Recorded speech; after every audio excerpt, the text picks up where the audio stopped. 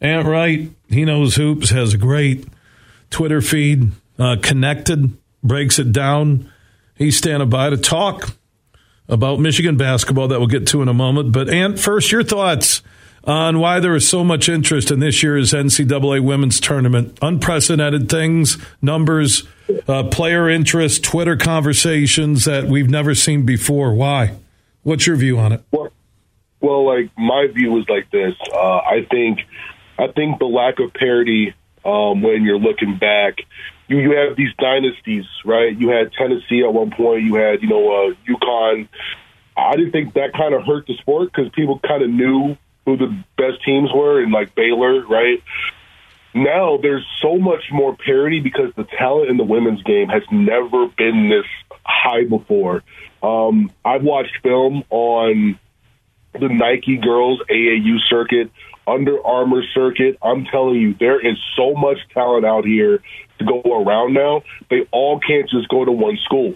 So because there's more talent going to multiple schools, you're going to see more coaching get involved. There's a reason why UConn hasn't won a national title since 2016, and that's because the talent isn't just going to one school, right? Because there's now not just 3 or 4 women who are way above everybody else.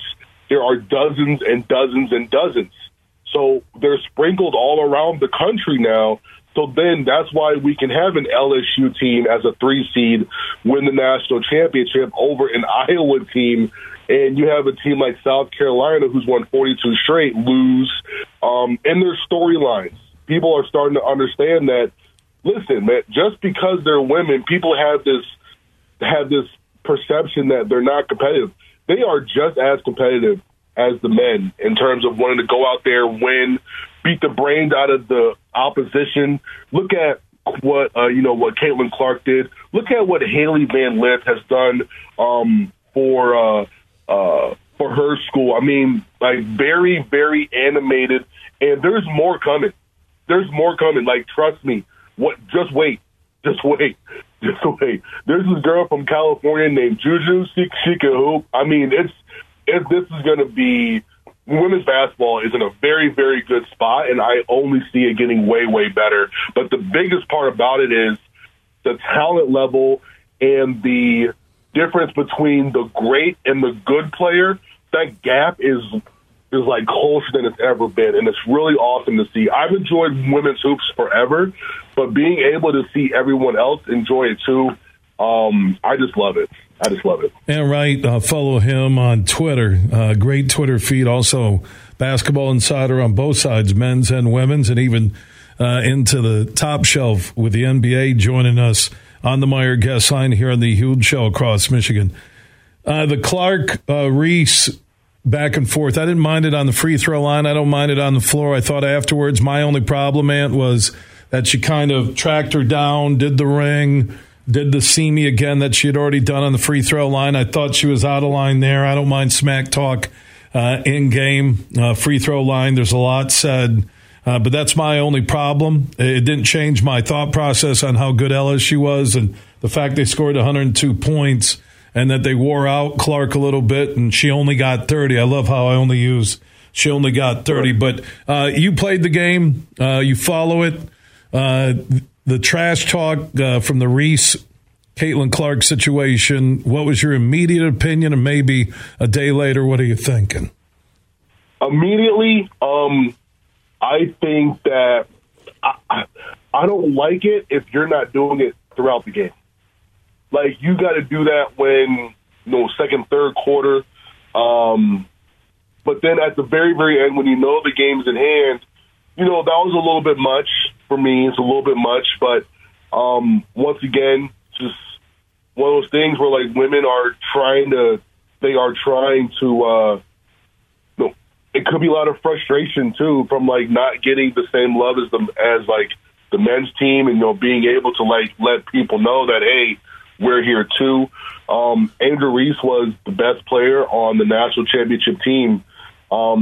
She's been the best player for LSU this entire season. 6'3", forward, really hard to guard, transferred from Maryland. LSU had 3 Big Ten players on that team. One played for Rutgers, Ohio State, Maryland. So I don't think it was so much of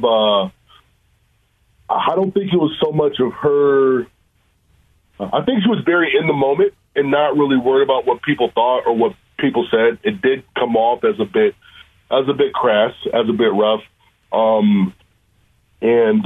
People thought it was a bit corny to, act like that after you know that you won the game.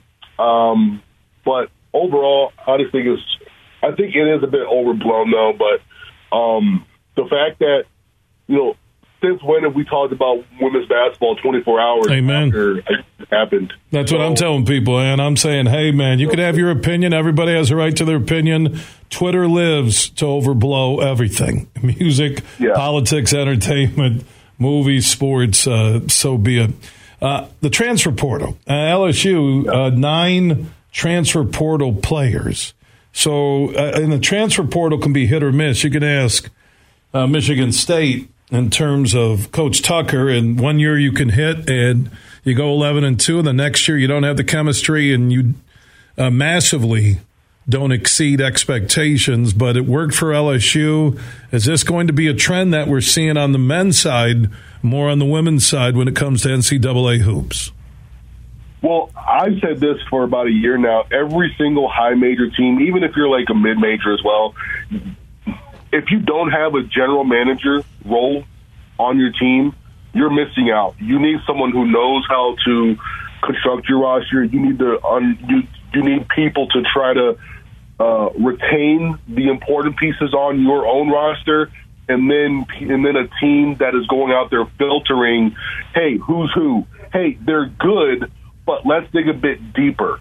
Are there some red flags there? Is there a reason why they were suspended for a game? Is there a reason why they struggled for a couple weeks here and a couple weeks there? Is there a reason why they had a certain outburst at a certain point in time? You've got to really do your due diligence. And, never we have been able to build a program or a team as fast as we can today. And a lot of that is because of the portal. Back to women's basketball, Kim Mulkey, she took over this team, in 2021, and her first season was last year in 21-22. Then she won the national championship in year 2, right? So that's just one of those examples. Like, you can go out there and you can literally fix your team overnight. San Diego State, that's going to play tonight. Same thing. Bunch of transfers, a bunch of veterans. Even this UConn team, like Tristan Newton, that dude transferred in, and he's a huge, huge part of this UConn team. And, you need someone on staff who is just going to overdo it. Look at Eric Musselman. He's contacted 100 transfers.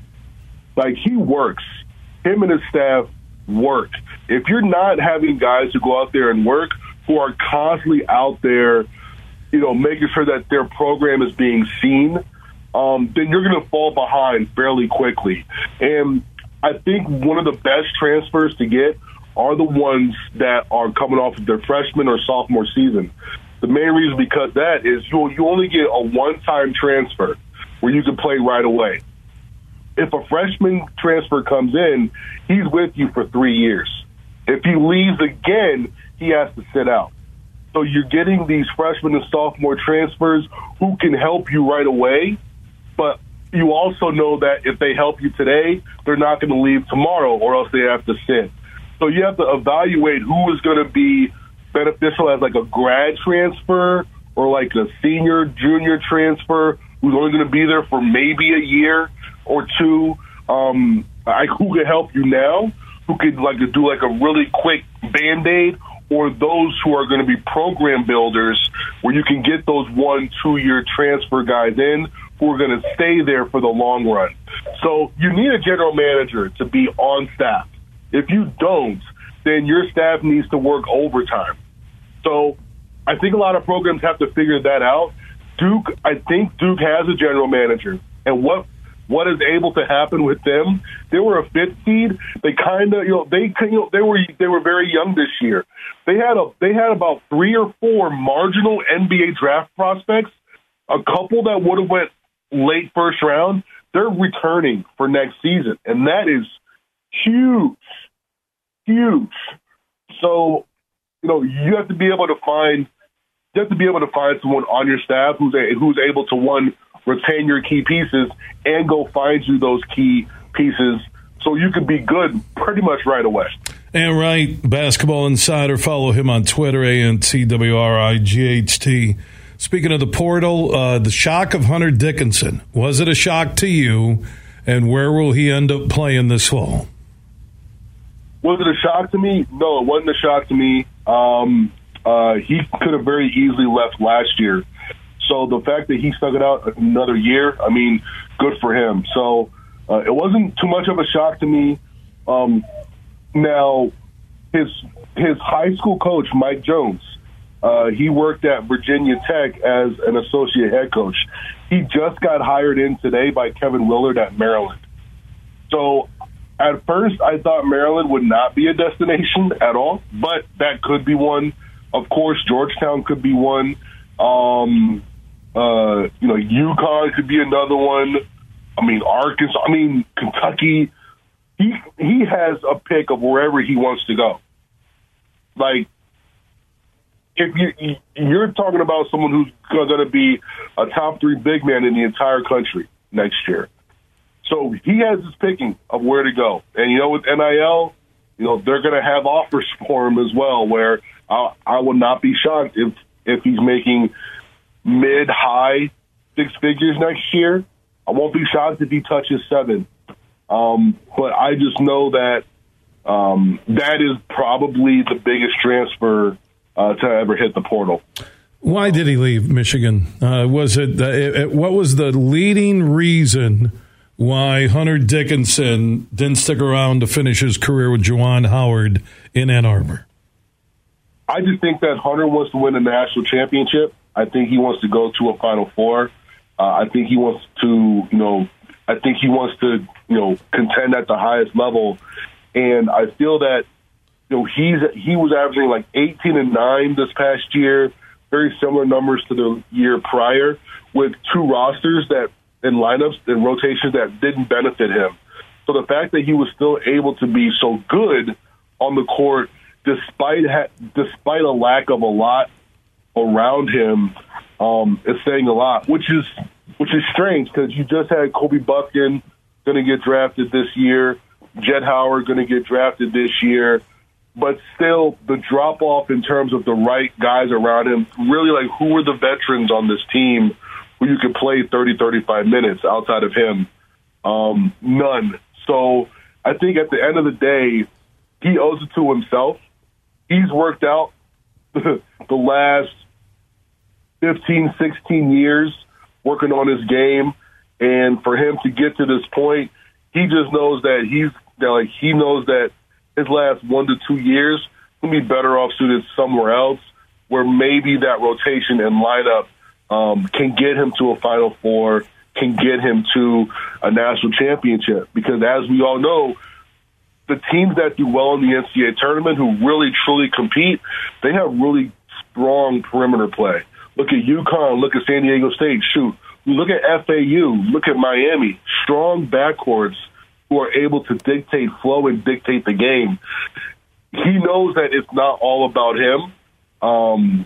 And as a big man, he's automatically going to be like second most important. He needs to go somewhere that's going to have a legit backcourt that is going to be able to play with him, whether it's in pick and roll, and all in the right system as well too. But at the end of the day, he wants to go out with a team and a roster that's going to win or that can compete for a Final Four and national championship. And looking at the roster and looking at, so far who like just taking a step back and looking at this roster, it doesn't say that.